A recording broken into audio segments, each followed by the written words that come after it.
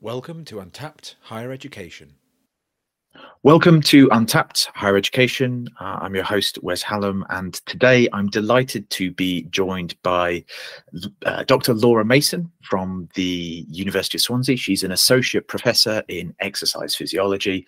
I've known Laura for quite some time, and I wanted to get onto the podcast to have a chat with her about a really innovative way that she's been introducing virtual reality into her course. So, Laura, welcome. Thank you so much for joining us. Hi, Wes. Thank you for the invitation, and look forward to chatting. Well, given that over the last few years I have waxed lyrical about your use of VR to lots of other higher ed institutions and instructors, I thought may as well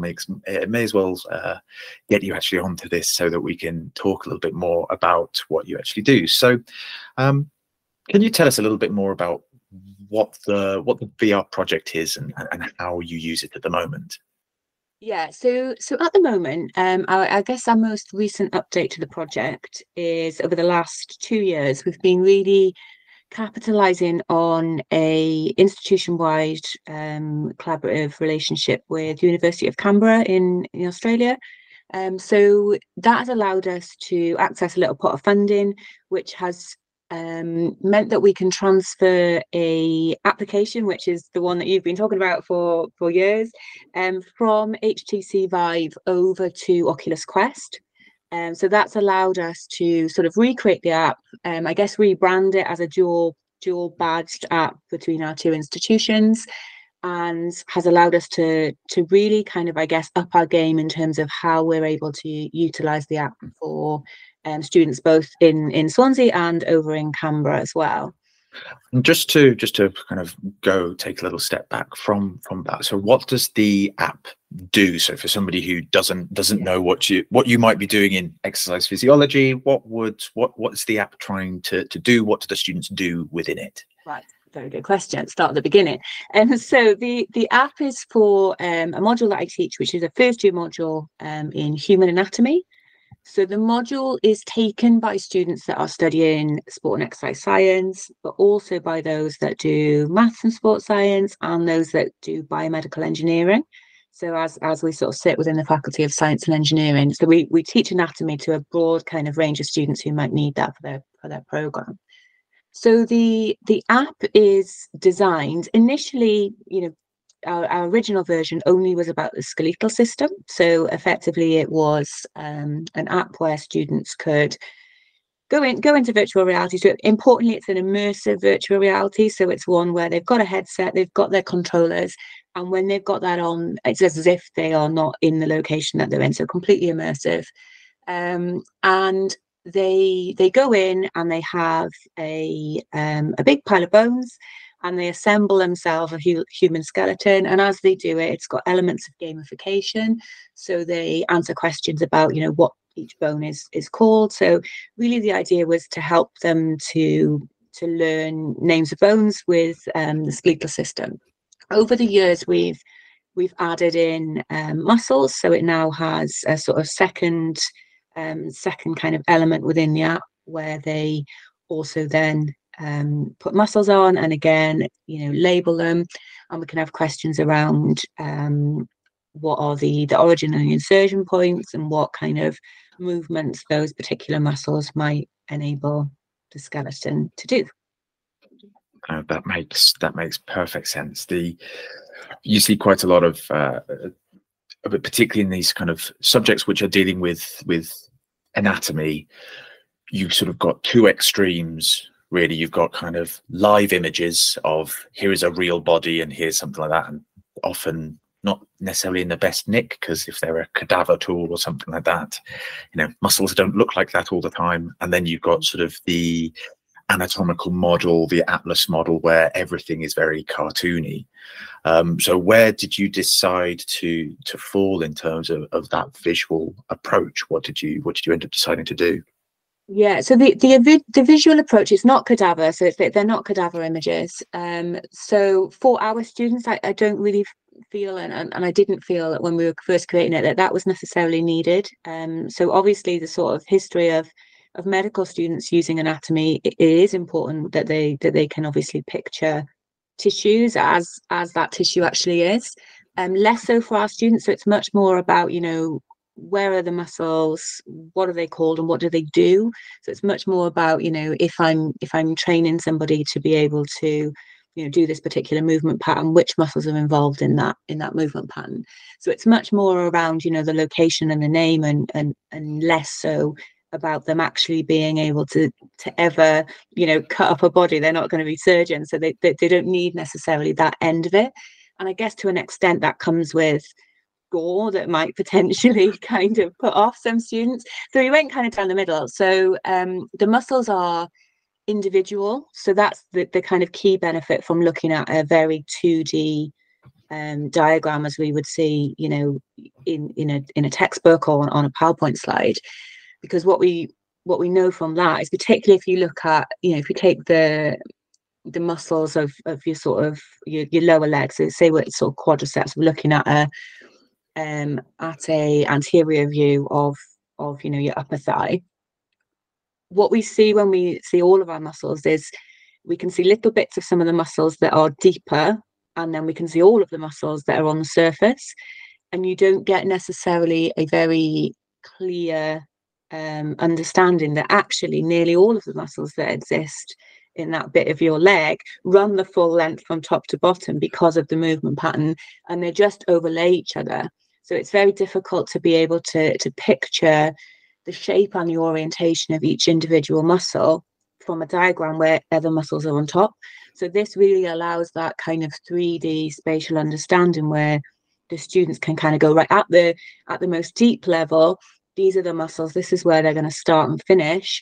And actually, if you think about it, starts here and it finishes here and it contracts.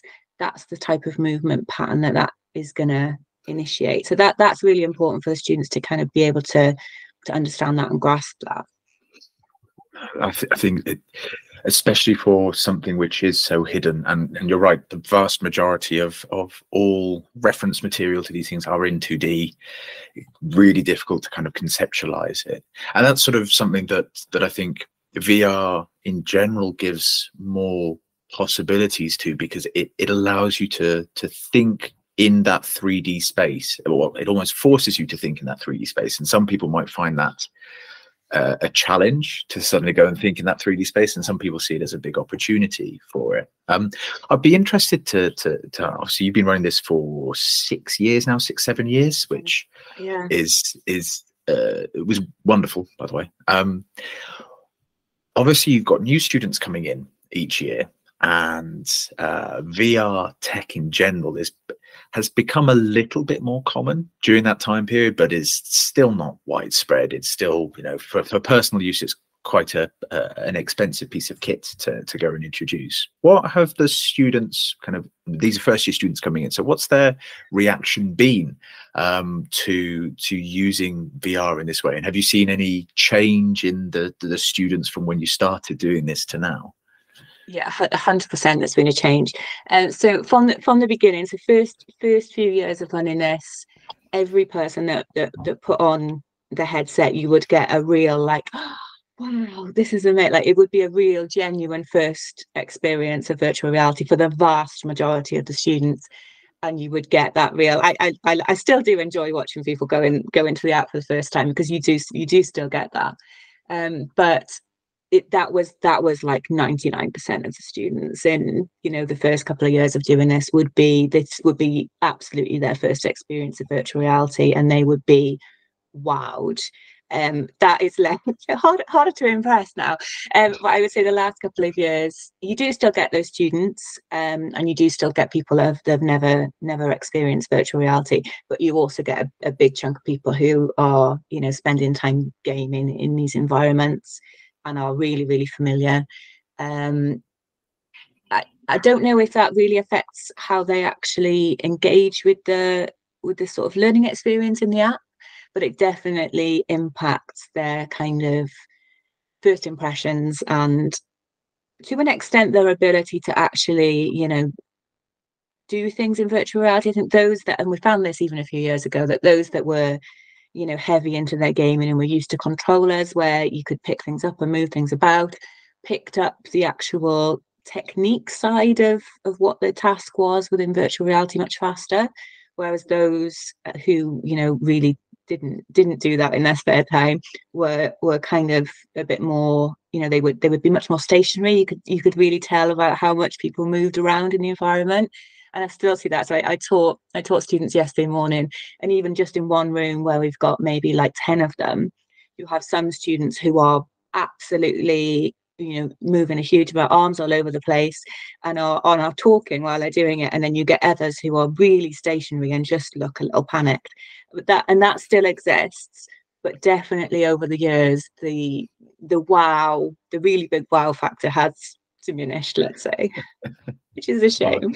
Your students are all spoiled now. That's the problem there. VR is just so last year, clearly. It's something actually that has cropped up more and more when I've been talking to different academics and things. I think there's been a bit of more of a recognition that gaming and that kind of gamification and that recognition that students will have played games from a very young age, or the vast majority of them, in some way, shape or form. Like, even if you don't spend 4 hours a night playing Fortnite with your mates, or whatever the gaming in inverted commas kids might be doing, everyone's played a game on their phone. Everyone's done. We have all spent some time playing games at some point. Even the most Luddite of people will do a word search on their phone, kind of thing.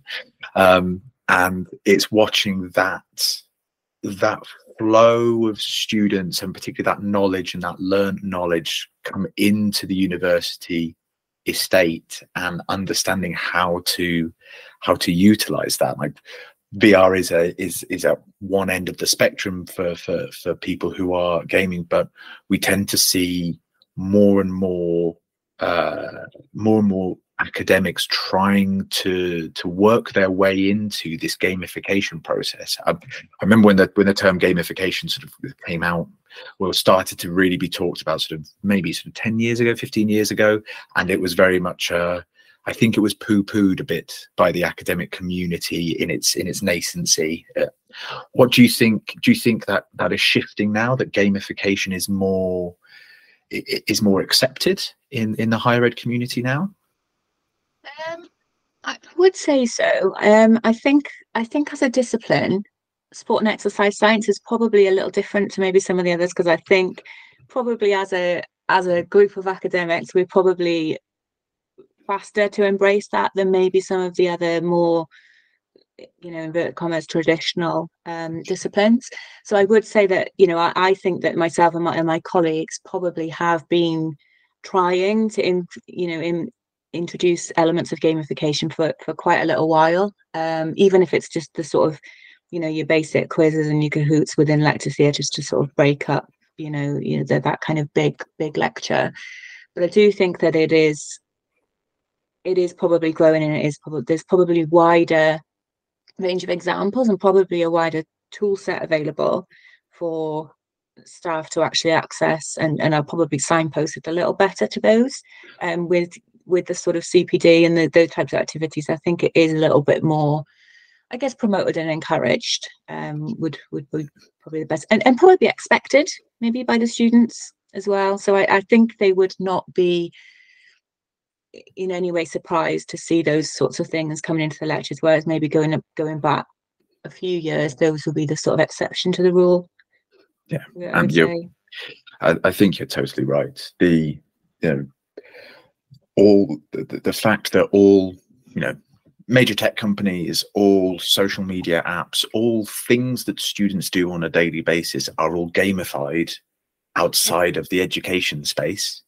Yeah, you're right. There will be an expectation that they'll get, little dopamine hits of, the little congratulations or the little notification bubbles. And sometimes I feel like when they come into higher education, if that's not there, but potentially, you might be right, they'll be expecting that. That's how, our motivational systems are trained. They're not innate necessarily. And if you've been using all these systems for for so long that continually give you that gamification, it could be quite a jarring gap that it's not there in a course.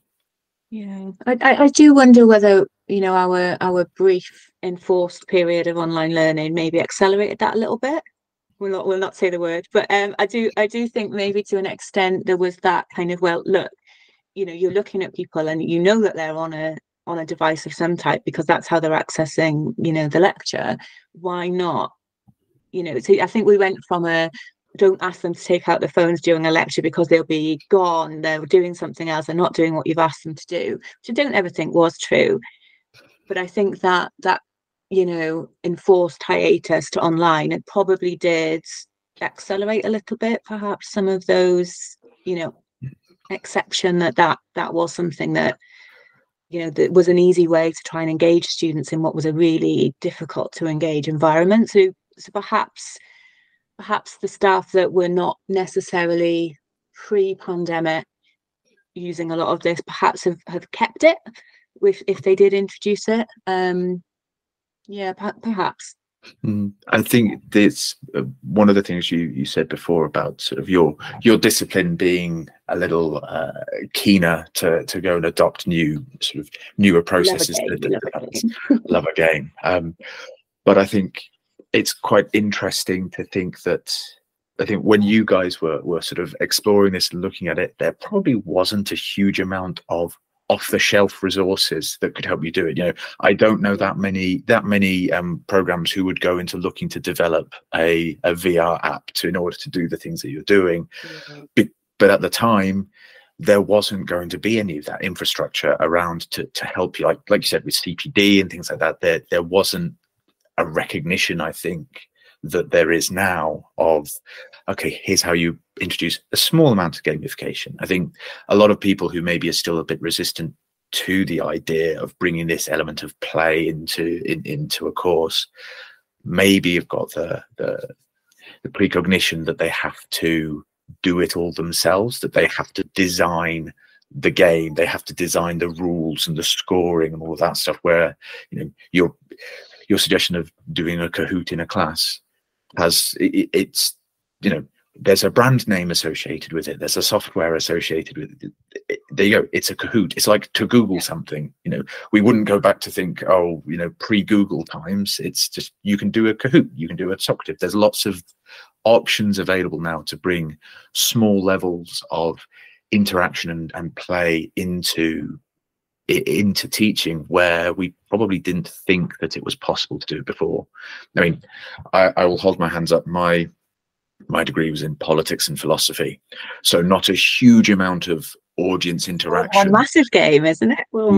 Yeah, but it was quite difficult. I mean, you know, some time ago, I can't really imagine a quick fire quiz on, you know, which 17th century philosopher said this, and it wouldn't necessarily be the same kind of vibe. And I could totally understand why there'd be resistance from that field. But actually, there's lots of other ways now, I think, of looking at introducing this kind of learning as play or gamification or whatever terminology we end up using for it this decade, because it always seems to rotate around. But just to sort of take it back to your students and to how this has worked, what do you think the impact has been on the way that your students are learning? Have you seen kind of improvements or changes or differences as they've sort of started to work through with this kind of gamified VR experience? I would say for me, the real overall big positive is that because they're immersed in this environment, they are completely distraction free. They are in it, and that is the task that they are doing when they are in there. So it is not something where, you know, you're trying to teach something and potentially, you know, there's other sort of things going on around them which distracts them. So it is very, because of its immersive nature, basically they've got one thing to do when they're in there, and it's complete this task. So they become completely engaged and immersed with that task, which in itself is something really difficult to achieve, I would say, and in lots of other avenues of life, that you know, complete immersion in something. And because it's, I guess to an extent, it's active learning, isn't it? It's probably the most active individual learning that they can be doing. So that they're doing a task which requires them to think things through, make decisions, and it gives them feedback because it will tell them, yes, this is wrong or right, when they, are trying to label things. So it gives them that kind of immediate, right or wrong as well. So I think even just from a sort of basic things that you need for learning, I think it ticks a lot of those boxes. And it does allow them, it's not sort of time pressured, so they can work through it at their own pace. They can make mistakes, and those mistakes are, consequent free. So it does allow them to kind of to really experiment with this sort of environment in a very kind of immersive and individual way, so that I think that does help their learning. And I think that is kind of shown in their responses to it and their uptake of repeat visits to come and have another go and to try and use it as a learning tool for their for their understanding and of these two systems within anatomy. It's really interesting you do mentioning the immersive nature of it there, because it kind of calls back to what you were saying before of the mentality pre-hiatus, we'll call it pre-hiatus, of phones in a lecture theatre are the devil.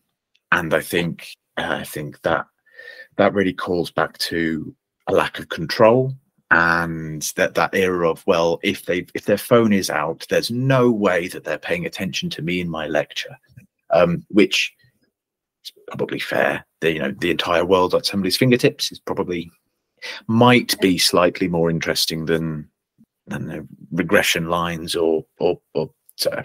I was very bad at stats when I did my first year of university, so I've always got an axe to grind on that one. But when something is viewed as fully immersive and the activity is the thing, it's not an adjacent, it's not a competing factor. We're not in a lecture and asking the students to go to a link to go onto a page to go and do a quiz or do something external to paying attention.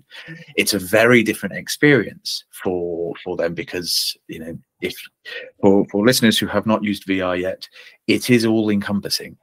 You can't really perceive anything else, and I'm sure you probably had lots of students walking into stuff and bumping into things at various times and had to clear the floor out the way, because it is an entirely immersive experience. And maybe the view of viewing it in that way of VR kind of shutting out all of the distractions, as opposed to it being an addition, like a phone, what would have been viewed 3 years ago or 4 years ago, that maybe that changes the way that people are thinking about it. And it's really encouraging to hear students coming back in multiple times, because there will be people who will listen to this and go, well, it's just a gimmick. This is just a gimmick. Someone's trying to get some, just trying to get good student scores or NSS scores because, they get to use some fancy VR. But actually, as a learning tool, it seems to be having quite a big impact on students coming back and using it as such.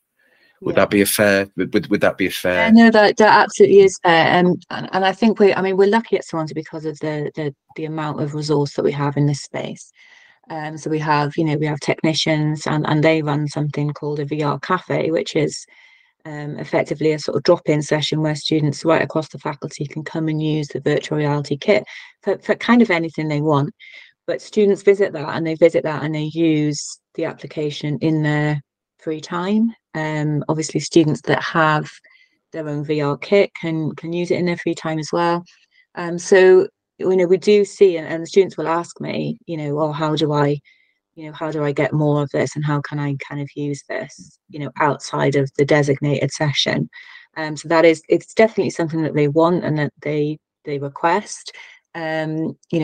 What I tend to get actually is, can we have more of the systems? So obviously at present we've got skeletal and we've got muscular systems, but that's not the syllabus of the module. So that there are some significant systems missing, and that's what they ask for. They want more. So I think they definitely do see that value, and and want to have it, I guess, across the rest of the module, which is, pleasing to see, but a challenge in terms of our time for our development team.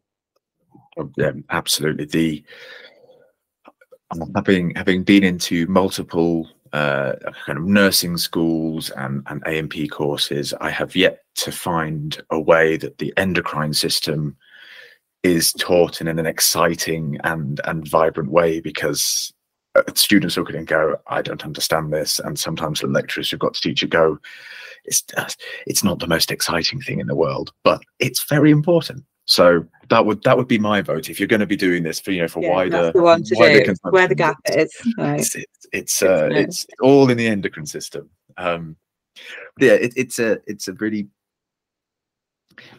a really innovative way of looking at something that is traditionally very. There's a lot of A&P resources that are out there in the world. The publishers all make them. There are medical institutions that make lots of things in there, but this is sort of the first thing that I've really encountered where it's that focuses on that experiential learning part. Normally what tends to happen is there's lots of videos out there. There'll be a video fly through of something, and it'll be nice and it'll be animated and it'll look really pretty, but it doesn't put the student in an active learning position. Yeah. So just to kind of maybe look at how the thinking behind developing this came into being and how that might be useful for other people. How did you actually come to the decision that this would be the right route forward for you to develop into and for students to develop into? Where did that idea kind of come from? I guess the initial idea came from the faculty itself, taking the fairly early, 2016, 2017, fairly early into this, biting the bullet and saying this is something that we want to do, and it struck me as a really nice way of just helping information go in. I mean, you talk about all of the resources there are, and you're completely right, there are vast amounts of resources around A&P, but particularly the kind of the anatomy side of it. What we really need is students to just be able to, in a really basic way, know what stuff is called. And that's really quite a difficult thing to try and get people to learn. And particularly if you're not someone that can sort of look at an image of a skeleton with some labels and then, mentally picture that and go, oh, this was called this, this was called this. So it was really about initially providing, I guess, diverse ways for the students to learn the same thing, so that hopefully for all of them, they'd find a way which worked. And I guess through our experiment over the sort of 6 years, what we found is actually it seems to work for a lot of them, because of these kind of things that we've discussed in terms of it being immersive and active, and actually because they can engage with it and they want to engage with it. That's half the battle, isn't it? To have a resource and have a way that they can learn where actually it's fun and they're engaged in the process does just help that stuff go in. It's everything that we sort of know from pedagogy research, isn't it? Really, that the fundamental is, trying to get people to engage in the first place is really the big one. Yeah, the fact that you have people asking to go and do this outside of lecture time at a time where most courses are struggling with attendance at all is a really encouraging sign for how something like this can work. I wanted to pick up just quickly on what you said about that kind of diversity in ways to learn, because that's a really interesting angle that I hadn't thought about this before. There's a lot of outdated models of how students learn, and admittedly every 10 or 15 years or so it seems that we eschew the last model and move on to the new, latest and greatest. I remember having the visual, audio, and kinesthetic learner paradigm rammed down my throat for quite a long time that subsequently has turned out to not be real. But I'm pretty sure a good chunk of my education as a child was based on that very, very model there. So I'm always a little hesitant about a wide scale sweeping change to one particular model or another. But that idea around diversity in the ways of learning, I think, is becoming really important now. We have a much wider body of students who have had a much wider range of experience than ever before, that it's becoming, there is less and less defense available for delivering a course in a traditional way. There are much fewer barriers to creating something interesting and engaging. And you're right, it has to be engaging. And if the topic matter that you're looking at maybe isn't the most engaging, say, for example, with which bone is this or which muscle group is this, I'm sure you will find it very interesting. It's kind of your job to find it interesting. But a maths and sports science student may be less interested in the tendons that connect the quadriceps to other bits. Well, naturally interested anyway. And so you went and found a way to engage students in a topic that isn't inherently interesting, but it's necessary. That I think that's something that people should be thinking more about. What I find interesting when you mention that diversity angle is that you kind of started out with, we want to find a way to engage a few students in this, but actually it's become something that lots of people have engaged with. Do you feel like the demands from students are changing? Are they requesting more things in this sort of post-hiatus period that we won't mention? Are they different in some way, do you think? I do, and I think that point that you made around, the fact that we are struggling to engage students in lots of things. I think, like most institutions, we're struggling post hiatus with getting students physically in a lecture theatre. So to actually, to come consistently to, large scale lectures, for instance, is definitely more difficult. So I do think that we have to do more, and we have to, try and find ways of not saying, well, if you don't come, you're not going to learn. I think we need to be able to say, right, well, if you don't want to learn like this, how do you want to learn? And providing those opportunities that students are looking for. I think my approach to my module has been to do lots of different things, so that, like you say, students that have gone through their education having quite different experiences, we sort of hope by the time they come to university that they have a reasonably good understanding of how they like to engage or how they like to learn, aside from, outdated learning styles. I would hope that they would know, like, I find this type of thing engaging, so I'll gravitate towards that. And another person might go, well, actually, that's not for me. I'd rather kind of get my information in this format over here. And, we do still get students who, write streams of notes and rewrite their notes, and that's how they get information in.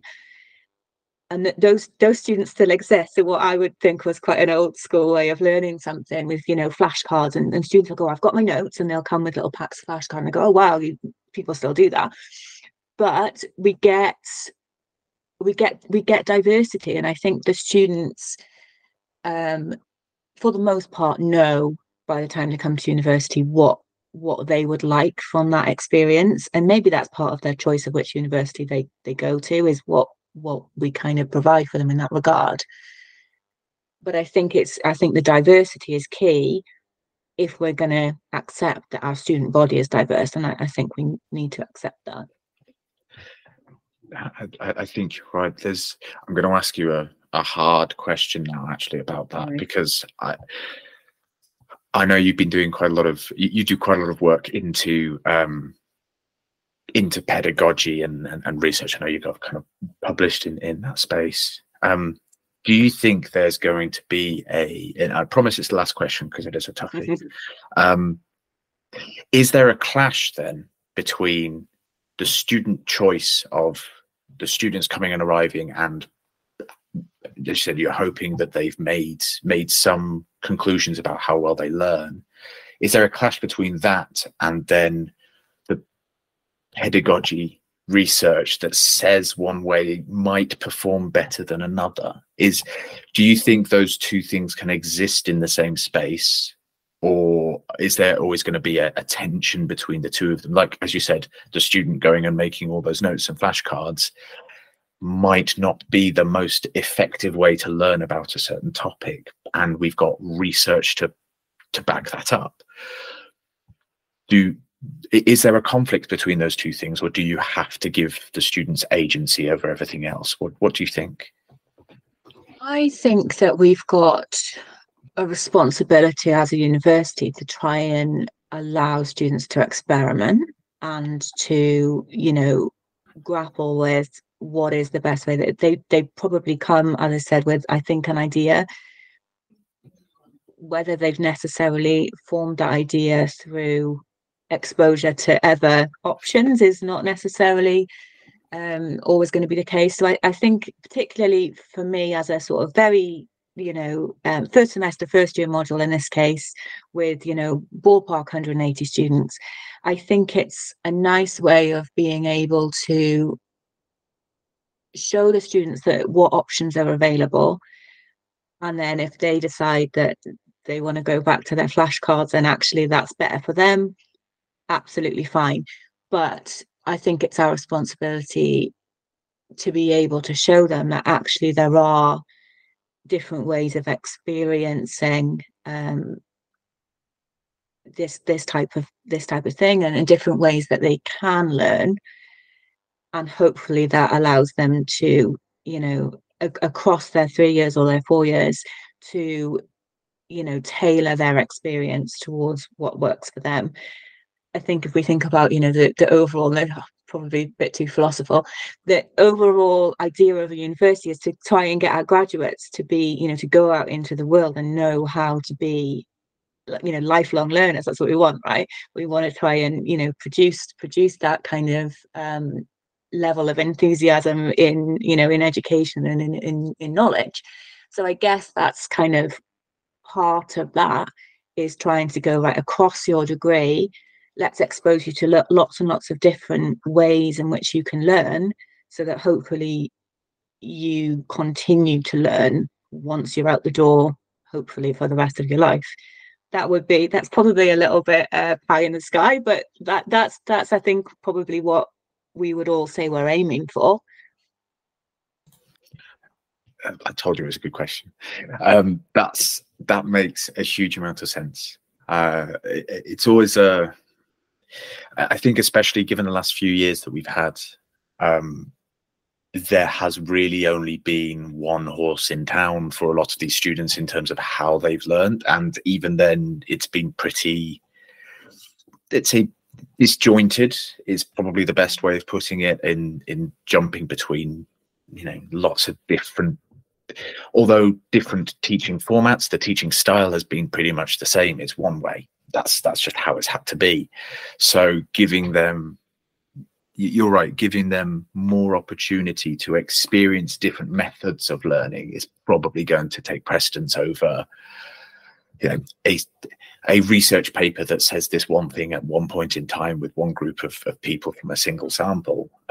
Obviously, I know the pedagogy research papers take a little bit more care than just that, but ultimately the student body changes every year and the preferences change, and so giving them as much opportunity as possible to experience different methods is probably going to take precedence, I would imagine. Unfortunately, that is all we've got time for. I would talk to you about this all day, as you know. I would talk to you about this all day, but I just wanted to kind of get your final thoughts really about if there's an academic who's maybe facing a similar challenge to what you had, of there's a knowledge problem or an engagement problem that their students are having, if you had to give them one piece of advice about potentially introducing this very different approach to teaching and to learning, what would it be? If you had somebody in a similar situation, if you could give them one piece of advice, what would it be? I think it would probably be just to take the plunge. I think the key thing that I haven't done, or we haven't done at Swansea, is we haven't taken the easy option, and there are easy options available. So there are off-the-shelf options that you can use for, teaching virtual reality, teaching anatomy in virtual reality. And that's not what we did, but it is an option. So you don't have to, do this stuff yourself. You don't have to be a VR developer. These things are available. And I think the key take-home message would just be your students will appreciate you trying something new, and go on an experiment with them.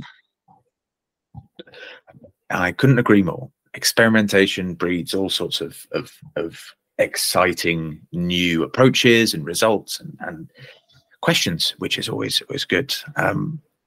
I'd just like to say thank you so much, Laura. It's been an absolute pleasure having you on here. I think the work that you've done has predated a lot of the off-the-shelf stuff that exists, and I think it's kind of testament to the work that you and your department have put in to really drive this yourself and to see the impact that has on students. And I would certainly recommend, I know you put some things up on LinkedIn about this the other day, so to anybody listening, to go and have a look at Laura's profile and go and see some of the work that's been done there, because it is fascinating. But all that's left to say is thank you again, Laura. It's been an absolute pleasure, and I've really enjoyed having you on the podcast.